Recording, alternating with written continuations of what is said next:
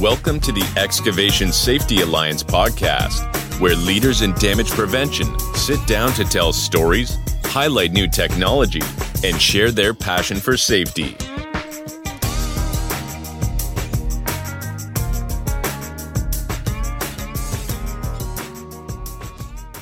Hi, I'm Scott Landis, President of Infrastructure Resources. We publish the DP Pro magazine as well as own and produce the Global Excavation Safety Conference and also the Excavation Safety Alliance, a new membership program that is just kicking off. So today, this is an interview that's part of our Ask the Expert series. We do it with a lot of our authors and really try to highlight key things in the article and actually a lot of times expand on it even more than the article. Today I'm here with Dan Bigman, founder and president of Bigman Geophysical. So the one article we're going to talk about today is the move to multi-frequency and how GPR antenna can help you with your field projects. Before we really dive into the article, though, I'd like Dan to talk a little bit about his background so you can understand the perspective he's coming from. So my background is originally I got into GPR through archaeology, went to graduate school and sort of focused in archaeological geophysics. And then when I came out, I taught at at Georgia State University for 2 years. We took students on field projects into the bottomlands of South Carolina. We took them to field projects in, on the reservation of the Cherokee. And so I've been around, done quite a bit of field work, and but always working sort of in that near surface where archaeological remains as well as pipe and utilities sit. And a lot of times on archaeological sites, we actually find both. And so that's kind of my background. And after moving to the private sector, I expanded the applications that we work on. And I've worked all over the world on structural inspection projects, buried pipes and utility projects, environmental projects, archaeological projects. And one thing that I've definitely seen is more antenna can help projects. More frequencies can help the professional capture more of the subsurface. Yeah, that's a great point. There's no question you're extremely qualified to be talking about this. But before we even get in any deeper, maybe you could just explain the basics of what GPR really is and how it works.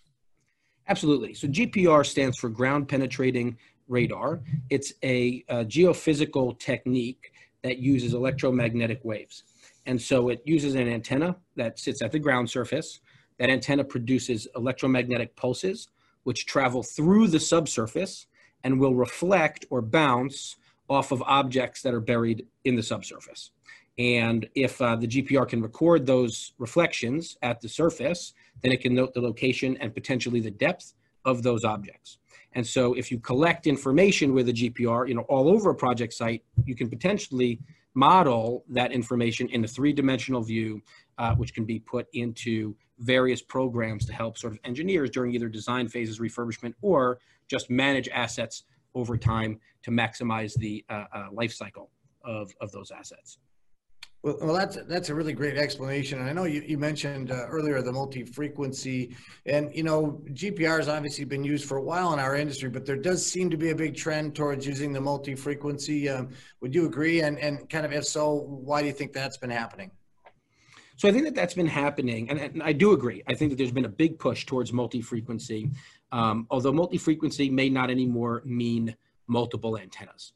And so multi-frequency has had a big push in our industry because GPR really does have limitations. And so one of its major limitations is based on the frequency that the GPR or ground penetrating radar operates on. So the higher the frequency that it operates on, the better the resolution and the smaller the pipes you can find with that GPR antenna. However, there's a problem, which is the higher the frequency, the shallower it's going to be able to investigate. And so alternative is use a lower frequency. And the lower frequencies will travel much further into the subsurface, or can, but their drawback is that you will only be able to identify larger pipes, right? And so there's no one catch-all frequency that allows you to find or inventory all of the pipes and utilities, in the subsurface by itself. And so the push towards multi-frequency systems is critical because it allows the technician in the field or the engineer in the field to inventory more assets, reduce probability of damage on more assets, and help increase site safety across project sites, because more frequencies are allowing you to capture information on more buried services. Yeah, that does kind of sound like a no-brainer, but are there situations where single frequency equipment is still a better choice? So I'm not gonna say better, right? So the way that it works is the following, right? Where there's a benefit to a single antenna. And the single antenna benefit is that there's no noise or interference between multiple antennas in the same box.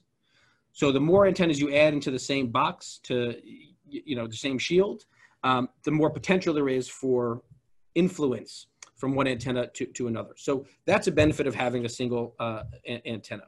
However, the trade-off may be beneficial to be able to capture multiple layers in the subsurface in a faster amount of time, even though there might be a little bit of influence from one antenna to another. Now, what multi-frequency used to mean was multiple antenna of different frequencies in the same system. It's still a great option, but now there are alternatives to that, which are, I think, equally as good. And I think it's up to the user to sort of make the decision of what's best for them. And so one additional option now is sort of an expanded bandwidth that a single antenna is putting out. And what it means is, instead of a typical sort of range of frequencies that an antenna is putting out, it will actually put out 20 or 30% more than normal. And so that helps capture a wider range of frequencies, even with one antenna. So that's another possibility that's come onto the market. And I think it's a very viable and useful addition. Second alternative now is something called step frequency continuous wave. And so basically it allows one antenna to cycle through multiple different frequencies over time in a continuous waveform. And so same point is that it still expands the amount of frequencies that are available for one single antenna. So the market's pushed and has had this problem, which is that typical single frequency antennas are limited. And so the solution has been multiple fold, right? It's how do we deal with this? And one is to put more of them in the same box, so a multi-frequency system, multi-antenna. One is to expand the bandwidth that a single antenna is going to actually create. And then one is to cycle through frequencies in a step frequency continuous wave to help inventory more assets of different sizes at a greater variety of depths. That's interesting. And one of the things I read in the article that I thought really interesting was, I guess I hadn't really realized how dramatically the ground or the soil conditions can actually change in a relatively small job. And you talk about one particular instance in there, and where it went from basically not loose ground, but not super compacted ground, and then all of a sudden it became clay. And so is there a different GPR solution for that kind of thing? Is one technology work better than another if you've got all those soil conditions in one close area? Yeah, absolutely. I mean, here's what can happen is if you have two, separate frequencies or an expanded range of frequencies, in the same system, and you go from an area on one site where here's where it can happen is, let's say that you had to have a site that was graded flat. You may have part of the site that had been graded, which is going to be less consolidated soil than an area that, I'm from Georgia, so compact, undisturbed Georgia red clay is what we call it.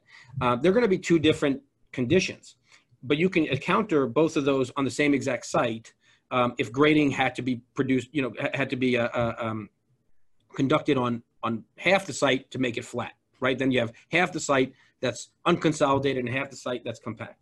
In that situation, what may happen is a higher frequency antenna will allow you to see a pipe or utility in really high definition in the loosely compacted soil, right, in the unconsolidated soil. And it'll be a great tool to have while you're pushing the GPR on that side, right, of the project site. But when you cross over to that native side that maybe only was trenched in to lay the pipe in, the clay is going to eat away at your signal strength much quicker.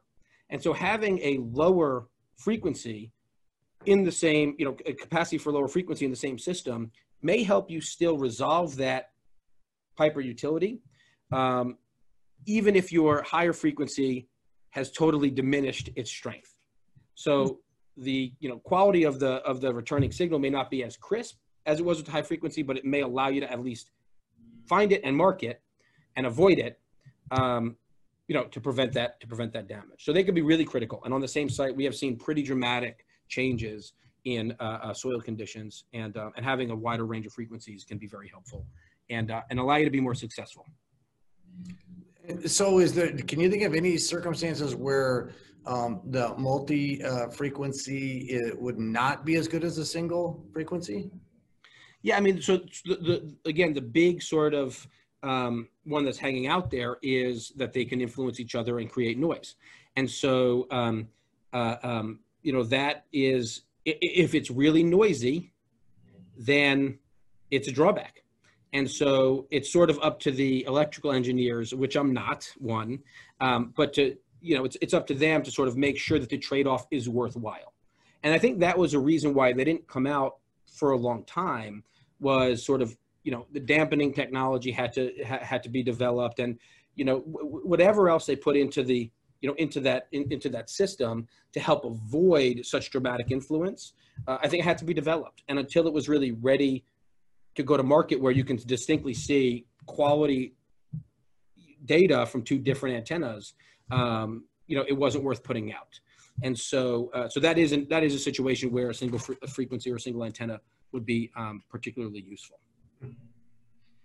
Okay, well that's great stuff. That was an interesting article, and I think that was a really great recap. I think people will walk away with some really good information. So, want to thank you a lot today, Dan, for participating in our Ask the Expert series, and you're obviously one of those experts. So, thanks again. Thank you, guys.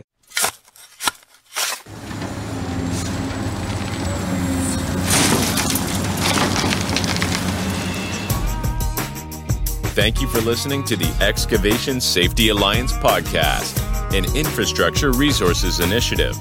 Join the Alliance at excavationsafetyalliance.com, where you can find full video editions of this podcast, training videos, a vibrant community, and so much more.